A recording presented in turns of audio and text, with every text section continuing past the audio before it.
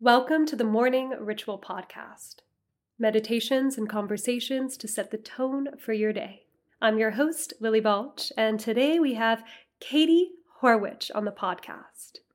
So, Katie is a writer, a speaker, a mindset coach, and a women's empowerment activist.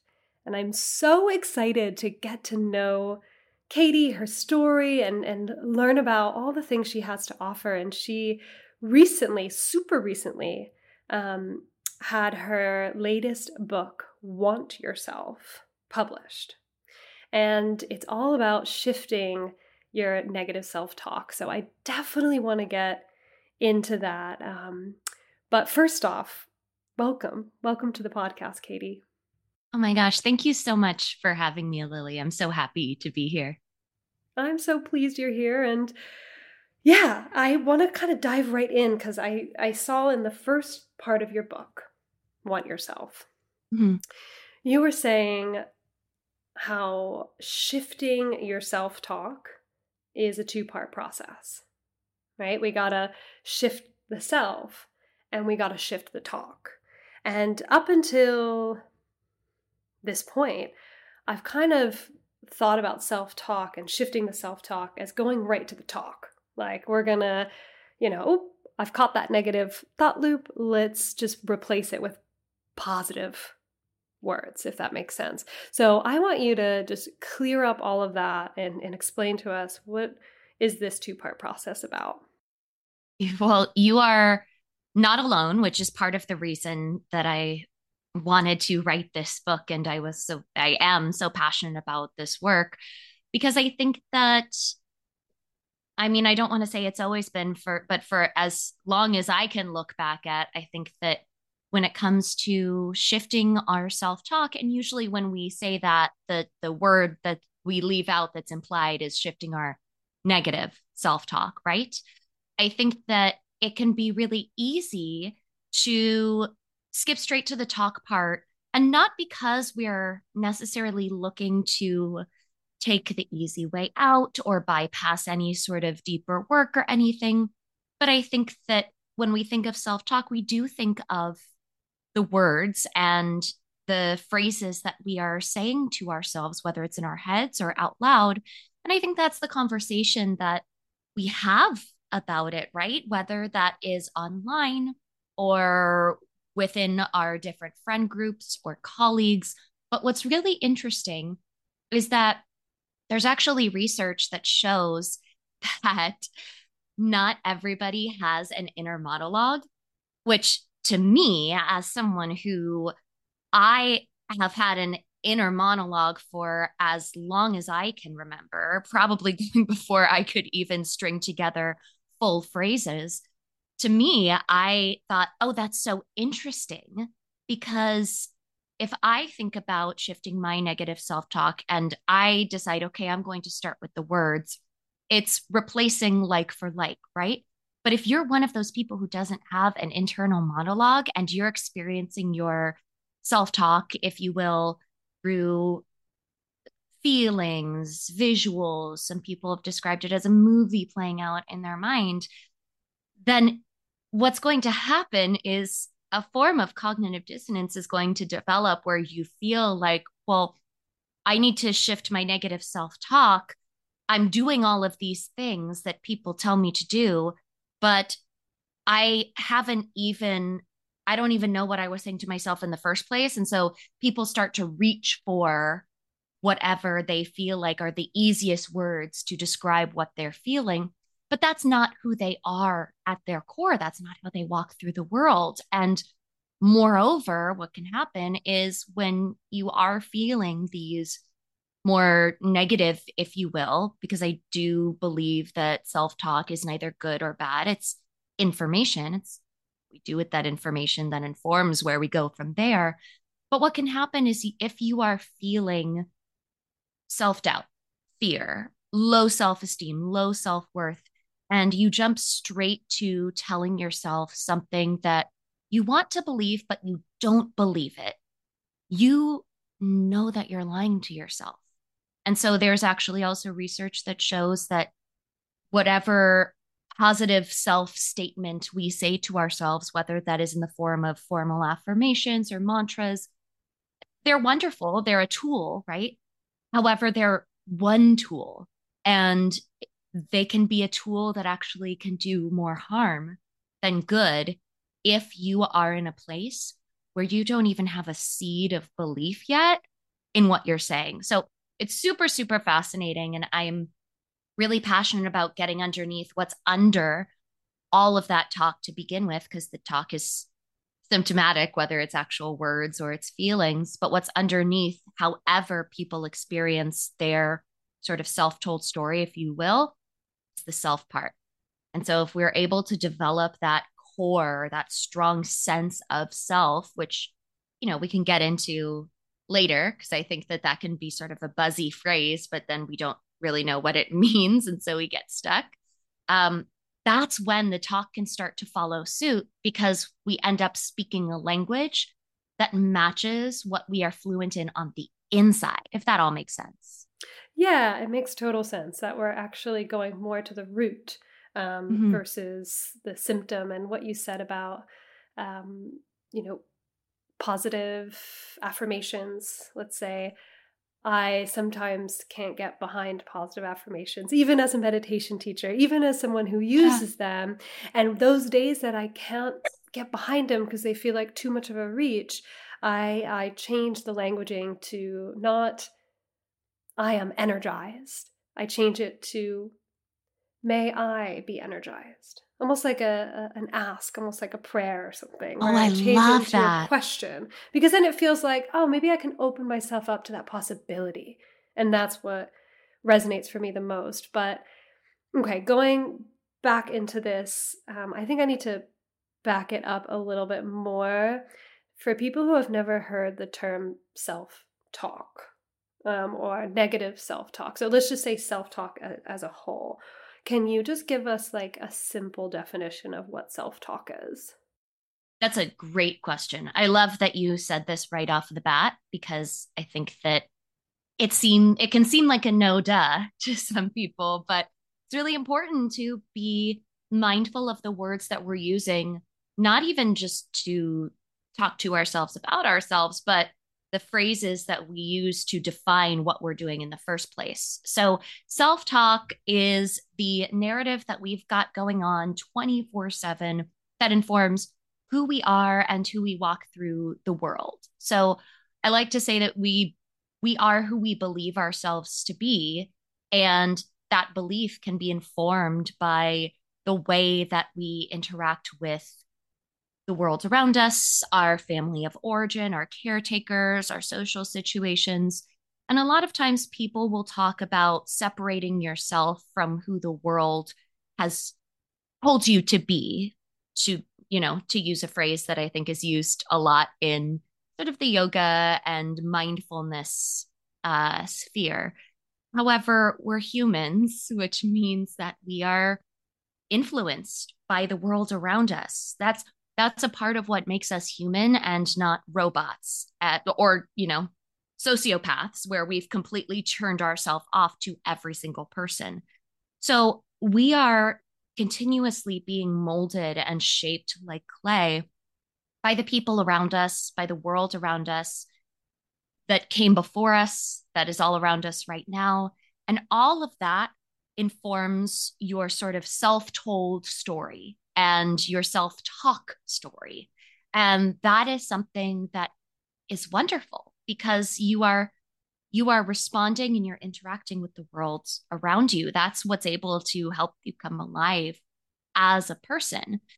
Negative self talk is where that sort of self talk, self told story takes a dark turn, right? It's a story where we are belittling who we are, what we do, how we walk through the world.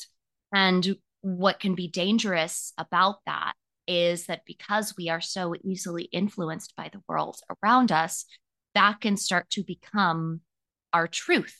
And sometimes we develop this self talk not because we actually believe what we are saying, but because we want something that's deeper, right? We want some level of connection.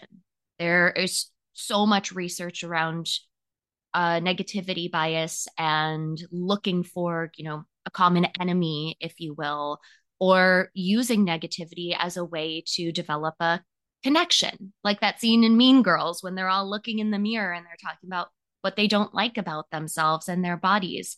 And so when it comes to self talk, if you are functioning under the assumption that self talk is either positive or negative, that can actually prevent you from addressing that information that's underneath, right?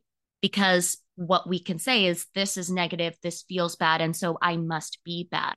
But what if something that felt negative or felt bad actually felt bad in our minds, felt uncomfortable, if you will, because it was part of us that needed to be nurtured, a sense of duty or obligation to one thing, a memory that we have that was being stirred up.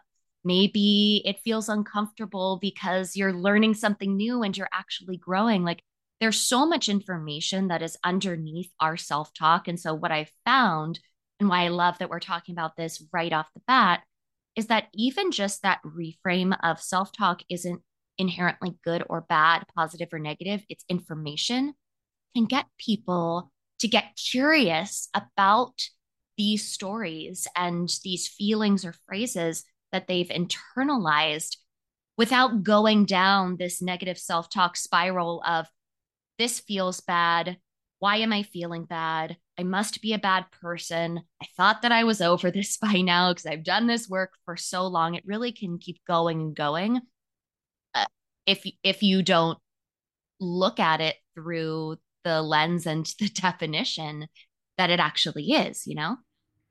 Yeah. Okay. I'm picking up what you're putting down, but I Yeah. love to apply it to real life and use examples. And I've got a few that I was thinking about in my mind. Oh, what negative thought pattern can we pull from today? And I'm gonna just choose. No, I'm just kidding. But I'm gonna choose like a more an easier one, I think, which is more based in like vanity. So hopefully more people can relate. But let's just say and this is the truth. I have this like voice in my brain that when doing work virtually, so like filming my classes and content, filming the podcast, I will look at myself on camera and be like, oh my God, I look horrible. I look horrible on camera. And then that little voice turns into, you shouldn't be doing this. You look horrible. And then it started from like, not loving how I look on camera, and then ripples into like procrastination or other things. So, how would one get past that thought? It's not replacing it with, no, Lily, you look gorgeous. It's like you're saying, I got to go deeper, and like, why am I concerned about what I look like? Is that the direction I would go in, or what would you say?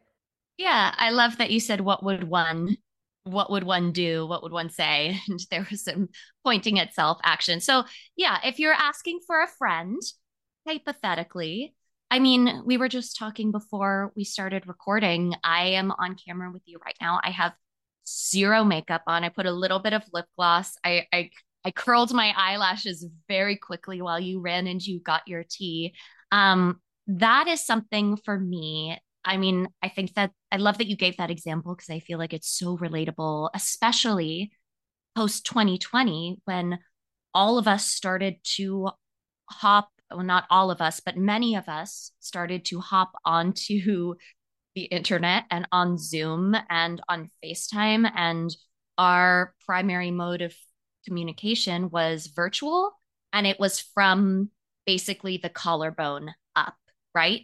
And so we were not used to looking at ourselves in also in a reflection view, right? Because a lot of times FaceTime or Zoom or whatever you're using will mirror whatever you're seeing. Um, we just weren't used to it. And so I think that, using myself as an example, when that started to happen, I felt the same types of feelings where I was like, ooh, like that lighting is not looking so good right now, or you're looking tired, Katie. And sometimes spoiler alert, was because I was tired. So that was a very real thing. Um, but because I've been doing this work for so long, I just counted and I realized that it's going to be 16 years this winter since I first thought of the idea for Want, which is my platform, Women Against Negative Talk. Um, what I realized after doing this work for so long is part of the reason I felt uncomfortable is because I wasn't used to seeing myself in a certain way, or I wasn't used to seeing myself without makeup, or in not ideal lighting, or when I just woke up, or when I was about to go to bed, or from the clavicle up. And so, if that's the information that I was getting, I realized very quickly that if I felt uncomfortable because I wasn't used to it, the anecdote wasn't to tell myself that I was amazing and beautiful and all these things. The anecdote was to get used to it. And that was only one part of the equation, right? Because you just gave the example of, you know, teaching a class or doing a podcast, and you can say these things to yourself or feel these feelings. And you mentioned procrastination, which, I mean, join the club. That is something at the beginning of the book or towards the beginning. I give sort of a suite of questions that people can ask themselves when they find themselves in, whether it's a negative self-talk loop that just keeps going in the moment, or they find themselves saying the same things to them over and over and over again. And one that has been incredibly useful for this type of situation, for me, for the clients that I work with, is asking yourself, what is my priority right now? And is this one of them? And this is something that I, especially during this book promotion process, I have had to ask myself over and over and over again, where I want to maybe look a certain way on a podcast, or like going in studio is a big one for me because that is not being filmed in the comfort of my home. I do not have my entire closet and wardrobe and makeup and all of the things handy. Get dressed, I bring my things, I go. And what I realized is that it was very easy for me to get stuck in, well, this doesn't look good enough, or I don't look X way, or all of these different things that are very similar to what you were saying. And I would have to say, okay, Katie, what is your priority? Is your priority that you have the most perfect of perfect outfits, hair, whatever for this? Or is your priority that you are on time and you film this segment at, NBC or whatever it is? That is the priority. And so asking myself that over and over got me into the habit. And I'm very lucky and privileged that I have been doing this work for so long that when the stakes got really high, I was already in the habit of asking myself these questions. But asking myself and asking oneself, what is my priority in this situation, can start to sort of reconfigure what your brain is focusing on. And that doesn't get rid of the feeling that you're feeling. So you are also telling yourself that you're on your own side without saying it explicitly. You are saying, okay, I'm going to allow you to feel the way that you're feeling. You're not being silly. You're not being ridiculous. This is how you feel. And also, you've got this priority over here. So let's pay attention to that. And I think that when we think of this work, when it comes to shifting our self-talk, and I love that you brought up a physical one, because a lot of our negative self-talk can come up around our body or our looks, which makes sense because we are existing in our bodies all of the time, 24/7, even when we are asleep, because, this is who we are. We are in our bodies. And, Yeah. And you know, uh-huh. also the beauty standards of the world, and what all the things were being sold left and right, and Mm-hmm. all the like skin creams and anti-aging campaigns and gorgeous men and women all over Instagram. It's easy to compare and think. Yeah. But I love what you said about reprioritizing, because most of the time this shows up for me in the work realm, because that's Mm. when I'm seeing myself. I don't really do video and camera outside of work. Um, and my work is, as you know, it's about meditation and yoga and serving and helping. And it's like getting real with, this is actually not about me at all and how I look. It's just about sharing information to help other people. And so that's a really nice realignment and refocusing away from like more, and maybe more ego based Yeah. self-talk. Yeah. And like what you said about the negative and positive, it's like if you just take your self-talk as it is what it is, what it is, you don't have to attach so much to it, Mhm. right? Like so much Yeah. weight, so much emotion. That's kind of the mindfulness approach to it. Yeah. And the fact that you mentioned that for you, it shows up a lot around work. Um, First of all, that you use more the virtual platforms for work. And also you, having met you once before virtually and having talked to you and even just talking to you right now, it's very clear that you care deeply about the work that you do.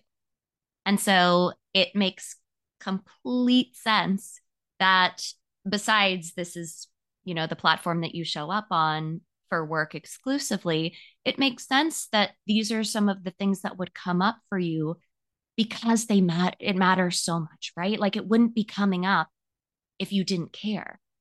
And I think that's really important for people to recognize, especially with maybe work related negative self talk or negative self talk that comes up around certain things having to do with passion or purpose or connection, even.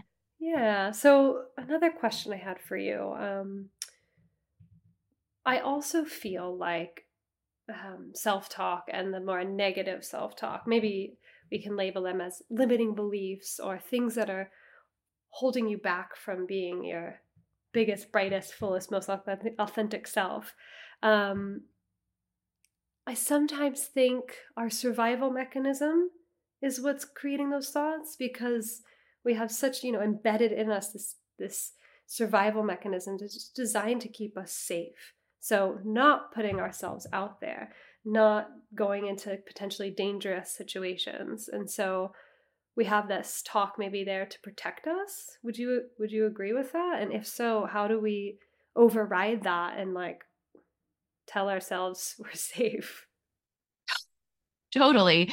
Yeah, that is very good information to be underneath your negative self-talk and to recognize and to honor that, oh, I am on my own side and there's some part of me that just wants to keep myself safe.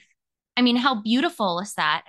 It would be a problem if we walked through the world and we did not want to keep ourselves safe, right? Like these feelings of fear or um, discomfort or trepidation, these are all here for a reason. We don't feel things out of thin air. And so much of it is linked to these very basic needs or desires that span across humanity. And because you mentioned the safety part, when I think of keeping yourself safe, I think of the opposite end of that, which is fearing something and these fears that might come up and manifest through what you're telling yourself or how you're feeling, even if you maybe don't identify it as fear in the moment. But I think that what is interesting is once you get to that information section, then you have to ask, okay, so what am I going to do about it? How am I going to be proactive? And that goes into how do I be myself out in the world and how do I stay myself when things get really tough? And so when I talk about fear in particular, keeping yourself safe, I describe fearlessness as when the fear that you have of a situation is less than the faith you have in yourself. So the fearlessness is when the fear is less than the faith. And that sounds like a pretty phrase that you can plaster on social media. And believe me, I have done that many times. I believe I did last week. But it's also an equation, right? Because if we are looking at not stopping the fear or saying, okay, step aside, even, and all we're doing is rebalancing the scales and tipping the scales more towards the faith in ourselves instead of the fear. So it's outweighing the fear. Then it allows both to exist, right? And it sort of gets back to that what's my priority question. Because sometimes the fears will be legitimate. Sometimes we want to keep ourselves safe, and we should probably do that. So we don't want to get rid of this beautiful survival mechanism that we have. We just want to get clear on what's actually happening and when it's worth following that and when it's maybe a bit misguided. And so I find that even numbering out the things that you are afraid of when it comes to a situation, and then listing out and numbering out the ways that you have faith in yourself, and having one more, two more, it can be a very small thing. Just having more faith points than fear points, what that can do is it can give you a visual of, oh, yeah, cool. I actually do have a lot of my faith in myself in this. And so I am able to still be afraid, but look at how much more faith I have. This show is sponsored by BetterHelp. One of the reasons why I love meditation is because I feel like it stretches time. So many of us, me included, wish that we had more time in the day. We can feel like we don't have enough time to do all the things we want to do. And one of the best ways to manage our time is to get super clear on what's truly important and make that a priority. I've found therapy to be a super helpful way to define my values and set boundaries.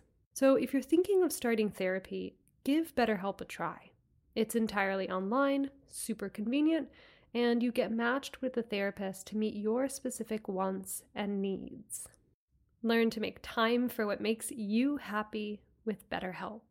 Visit betterhelp.com/morningritual to get 10% off your first month. That's BetterHelp, HELP.com/morningritual. The Morning Ritual is sponsored by Recess Mood. One healthier alternative to alcohol after a stressful day is Recess Mood. So Recess Mood is a sparkling water, and it's infused with functional ingredients like magnesium and stress-balancing adaptogens. So you can relax without the alcohol or the hangover. Podcast listeners get 15% off the Recess Mood Sampler Pack at takearecess.com/TMR. Recess Mood is made with real fruit, and it comes in 4 delicious flavors like strawberry rose and raspberry lemon. With only 20 calories and no added sugar, it's a guilt-free way to unwind. You deserve a healthier way to unwind. Head to takearecess.com/TMR and get 15% off Recess Mood, your go-to alcohol replacement. The Morning Ritual is sponsored by Factor. Factor's ready-to-eat meals make eating healthier so much easier. These meals are chef-made, they're dietitian approved, and delivered right to your door. With Factor, you have over 35 different options a week to choose from. There's no prep, there's no mess.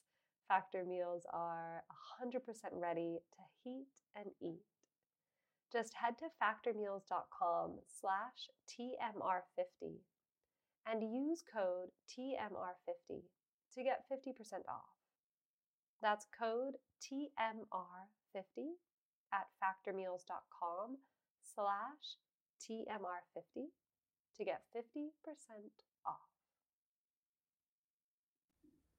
Yeah, I love that. And along those same lines, I love working with fear in the sense of playing out the fears, because oftentimes if you really think about the fears and you play it out and you realize the faith that underlies it and the faith outweighing it. Yeah, it's a really effective way to get past that and move through it. So thank you for sharing that. And so beyond like wanting to keep ourselves safe, I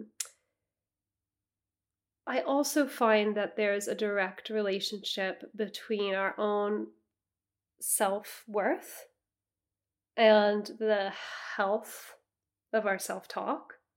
Like if we, so going back to the sense of knowing yourself and having a healthy, strong sense of self-esteem and self-worth would be a nice gateway to improving our self-talk. Is that something that you've found? Is that something that you can share, like tools to improve our self-worth and self-esteem? Yeah. No, I love that you brought up self-worth because I was just at an event and someone asked a question around self-worth. And what's really interesting is if we think of self-worth and we think of the phrase and how the phrase makes us feel, right? But if we think of worth on its own, worth is a comparative thing. And so if we are thinking of our self-worth, that means that we are, whether it's conscious or not, we are comparing ourselves to the world around us and looking and saying, okay, well, how do I relate to this? Where do I fit in the mix? And that's why a lot of times when we spend our lives trying to fit in over and over and being these sort of chameleons to fit in our environments. Brene Brown talks about this so beautifully that fitting in is looking to other people and sort of gauging how you need to dial up, dial down, completely shift yourself. If that's where people are starting, then it makes complete sense that there's going to be low self-worth because the the inkling of who you are is barely even a spark. And so it feels so teeny tiny. And so everything is going to feel like it's way more worthy and have way more value than you do because you don't even know what about you is valuable, right? And so I talk a lot about belonging, which, High Priestess Brene also talks about, where belonging is something that begins and ends with you. It's that feeling of trusting that you are you, are you, are you, are you, wherever you go. And so it's not about changing who you are to fit a situation. It's about being who you are in every situation. And so when it comes to self-worth and to your question of raising it, we've got to feel like our self is of value first in order to raise our self-worth. And so I talk a lot about the importance of self-trust, being truthful with yourself, and how to do that in a way that is like a yoga practice or that is like building a habit where you're doing it over and over again so that it feels like, okay, I am starting to develop this sense of deep trust and really unconditional love for myself, even in those moments when I don't like myself, because those are two different things. And then you start to develop, okay, this idea of how valuable am I? And that is when the self-worth conversation can really start to shift because you are developing your relationship with your own value instead of just looking outside and valuing everything else out there. And it's easier said than done, but I wrote a book on it instead of an Instagram post. Yeah, and I love that. You're like, don't try to fit into all these different situations, bring yourself into all those different situations. And yeah, it's such an important thing and such an amazing reminder. And I'm just going back to like little Lily in school and as a kid, like so much is about just fitting in and like to be able to teach this stuff to little children of like, no, it's about being you. That's a whole side tangent. And something I want to actually return to that you said is there's a difference between self-like and self-love. Can you dive into that? Yeah. Isn't that fast? I mean, you have the book, and so spoiler alert, we know that self-like and self-love are different things, but isn't it fascinating when you start to view self-like or self-dislike as not even in the same conversation as to whether you love yourself or not. So when I talk about self-love, I talk about it more along the lines of the way that we talk about having unconditional love, whether that's for a child, for a dog, for a cat, for someone, something, some being in your life. This is something that it doesn't matter really if you temporarily disagree with this person, or if you don't like or enjoy something that is going on. I'll use a very personal and incredibly recent example. My dog, Frankie, I love her so unconditionally. It blows my mind sometimes. When you were talking a few minutes ago, I pressed the mute button on Zoom because she started barking at something that was outside the door. And I was like, really? Really, Frankie, you're going to bark right now? And I got really annoyed in my brain for, those few seconds. And that doesn't affect my love for her. I was annoyed with her. I'd prefer she didn't do that. But I love her deeply because I have, the deep relationship. I have the respect. I have all of these things, whether it's a pet or a person or an entity. When you develop unconditional love, it's something that has building blocks that have been built over time that have kept that love unconditional. And so, if we're talking about self love, we have a relationship with ourself, just like we have a relationship with every other person, thing around us. So if we're able to, not to, harp on it, but if we're able to build this sense of deep self respect, sense of trust, sense of, okay, what is the truth, not just of who I am, but of what I'm saying? Like, am I telling myself the truth? That's when we can start to develop this unconditional love that really is completely neutral as to whether we like or dislike what's happening now, because we are able to dislike the way that we look. We are able to dislike something that we said. We're able to be uncomfortable in a situation and feel a way about that feeling while also still loving ourselves, which is a pretty powerful reframe. And also living in a culture that talks about self-love in a very specific way. If people are listening and they're thinking this is amazing, and then they start to try and do it and it feels hard, what I would say to people is that makes sense because you've been living your life under the assumption that these two things are exactly the same thing. And so it might take a little work to tease them apart, but it is so worth it. So worth it.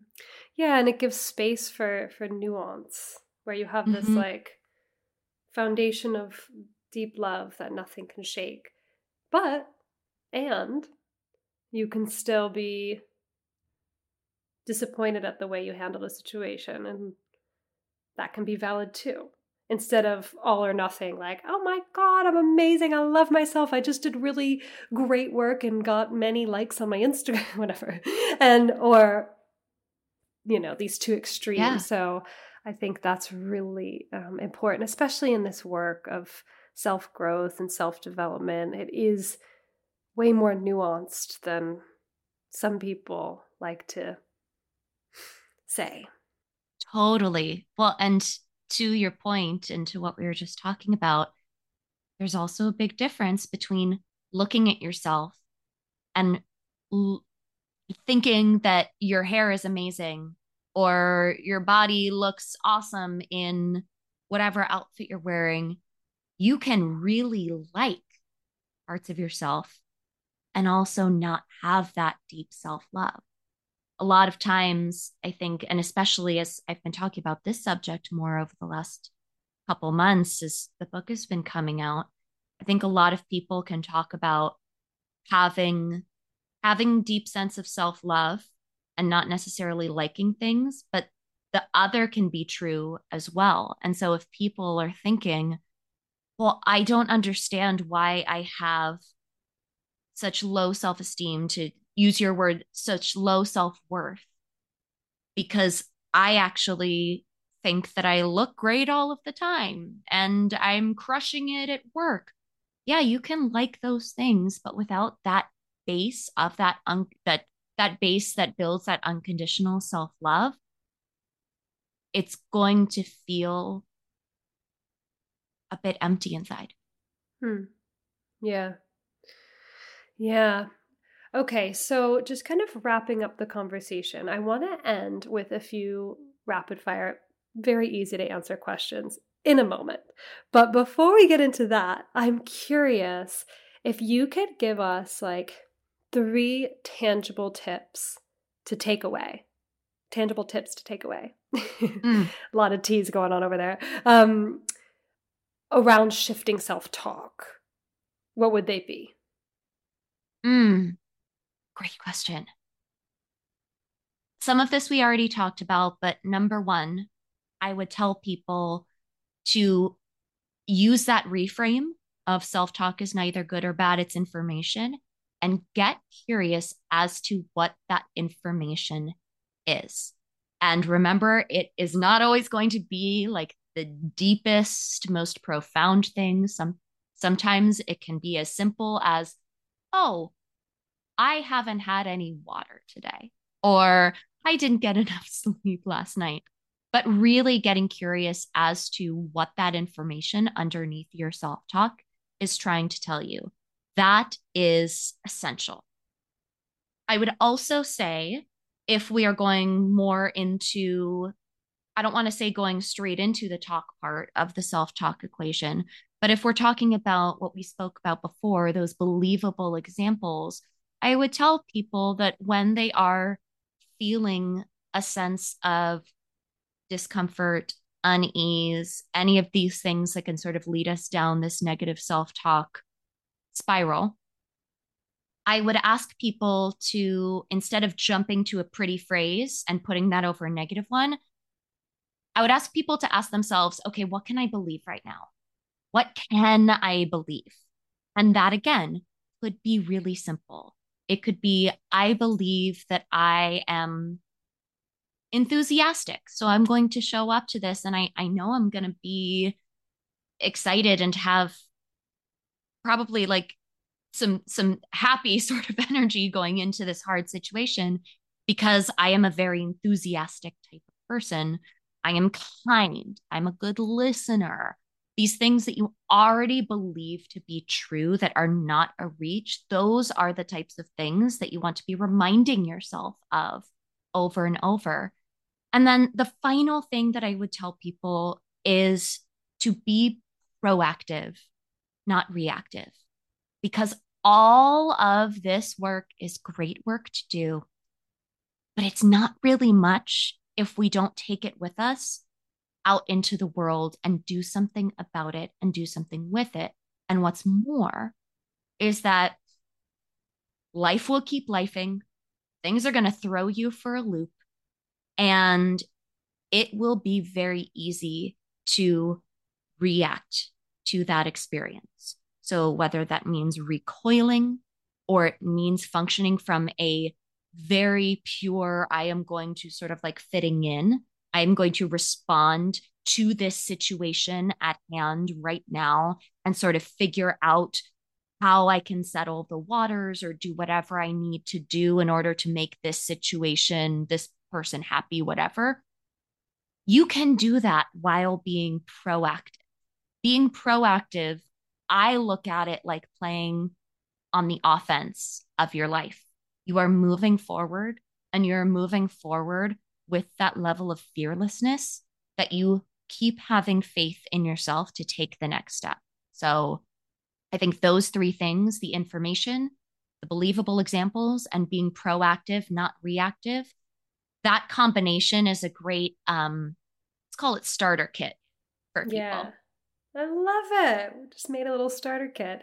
And yeah, this, for our regular morning ritual listeners who are used to our meditations and conversations around mindfulness and working with the mind, um, this is where all of those meditations get to, all that work gets to apply into your life. So we've practiced observing the mind with that non-judgmental awareness. We've talked about, getting to learn the patterns of the mind and creating a little bit of space and time with the breath so that you don't react, that you are proactive. So if you could combine the elements of pausing and feeling your feet on the ground and taking a deep breath as you observe what's going on in the mind and as you choose how you want to respond to life from a non-reactive, mindful place,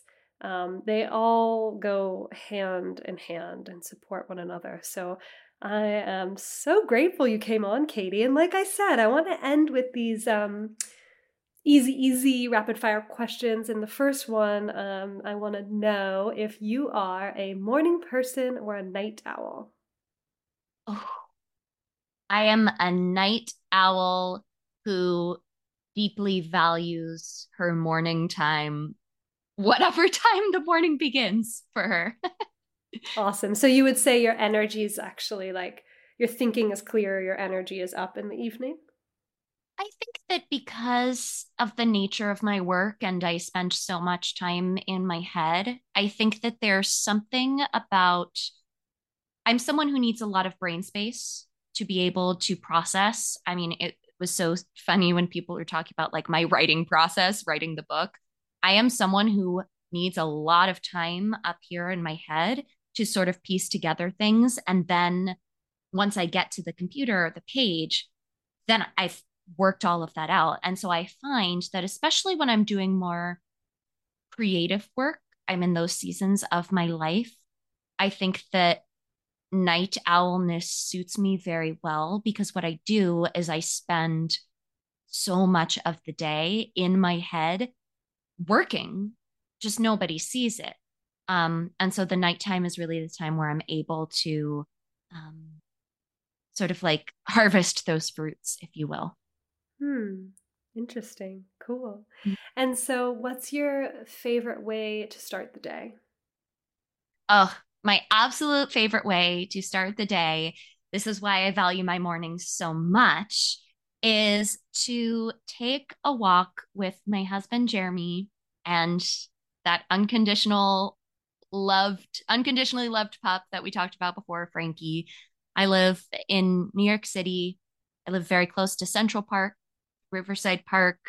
There are hours during those park times where you can take your dogs off leash. And I mean, Frankie is a New York City dog and an Upper West Side dog through and through. And those mornings of being able to have our time together, the three of us, get our coffee at the coffee shop where they know us, they know our order, they know Frankie, and really enjoy the more peaceful side of the city and our neighborhood that I think that some people might not think of when they think of New York City. Uh, it's the best. It is the absolute best. It's my favorite thing. Hmm. Oh, you made me miss New York. I was there for about 9 or 10 years before moving to London, and Mm, um, I have a New York City pup. Now she's a London pup, but born and bred in New York, so I understand those mornings. Oh, yeah. and let's see if you could give 25-year-old Katie a piece of advice, what would it be? Ooh, if I could give 25-year-old Katie a piece of advice, it would be keep going, keep doing what you're doing. Because I think that 25-year-old Katie knew a lot of things that now 37-year-old Katie knows and implements. And I think that 25 is a really interesting time where that's sort of the time where we stop getting asked as humans, what do you want to be when you grow up? Right? We're asked this question throughout our childhood, throughout our teens, even early 20s, especially if you're someone who goes off to, college or university and you're majoring in something. But the second that you are sort of out in the real world, if you will, I think there's this pressure for people in their 20s and particularly mid 20s to have everything locked down and figured out, because you're also not getting asked the question of who do you believe yourself to be? Who do you want to be in your life? And what I would say is keep going, and you're on the right track, and just keep doing what you're doing, because I think that is actually the time in hindsight where, because you are not getting asked that question, it's one of the first times in your life where you get really quiet and say, hey, well, who do I want to be? Who do I want to be when I grow up? And if nobody else is asking that question of me, and they're sort of assuming that I'm all good, I'm all figured out, what do I get to think of me? And I think that is something that is really, it's not easy to see in the moment, but in hindsight, I can see that is exactly what happens. And so I think that if you keep going down that path and you start to ask yourself your own questions and answer yourself instead of answering to the world, I think there's so much magic there. Yeah, it's an age where you really, really start to dive into self and who you are, not what everyone else wants you to be. And yeah, keep going. That's good advice. Yeah. Well, listen, thank you so much, Katie, for coming on. And I want to encourage every listener to buy your book, Want Yourself. Yeah. So where can we find it? Yes. So people can find Want Yourself, Shift Your Self-Talk, and Unearth the Strength in Who You Were All Along. As they say, wherever books are sold. I think it's important to note it is 3 words: want yourself, not 2 words, want yourself. And you can find it on bookshop.org, Amazon, Barnes & Noble, Target, all of the places. They can also go to wantyourself.com or to either of my sites, katiehorwitch.com or womenagainstnegativetalk.com, to not only find the book, but also find a whole host of tips, tools, motivation, inspiration to shift their negative self-talk patterns. They can find that on the Wantcast, which is my podcast. And I am on Instagram at Katie Horwitch, and I love interacting with people there. Awesome. Awesome. Well, we'll close off the episode the way that we always do, with a full breath in, a complete breath out, and have a lovely day. Say goodbye to your credit card rewards. Greedy corporate mega stores, led by Walmart and Target, are pushing for a law in Congress to take away your hard-earned cash back and travel points to line their pockets. The Durbin-Marshall credit card bill would enact harmful credit card routing mandates that would end credit card rewards as we know it. If you love your credit card rewards, tell your lawmakers, hands off my rewards. Tell them to oppose the Durbin-Marshall credit card bill.